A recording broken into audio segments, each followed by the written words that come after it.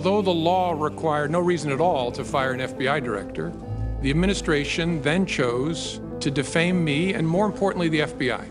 FBI has been in turmoil. You know that. I know that. Everybody knows that. By saying that the organization was in disarray. Those were lies, plain and simple.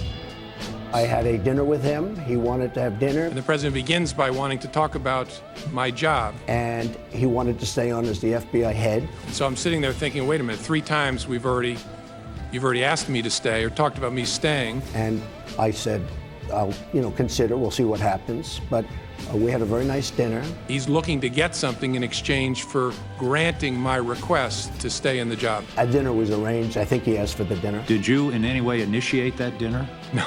I've seen the tweet about tapes. Lordy, I hope there are tapes.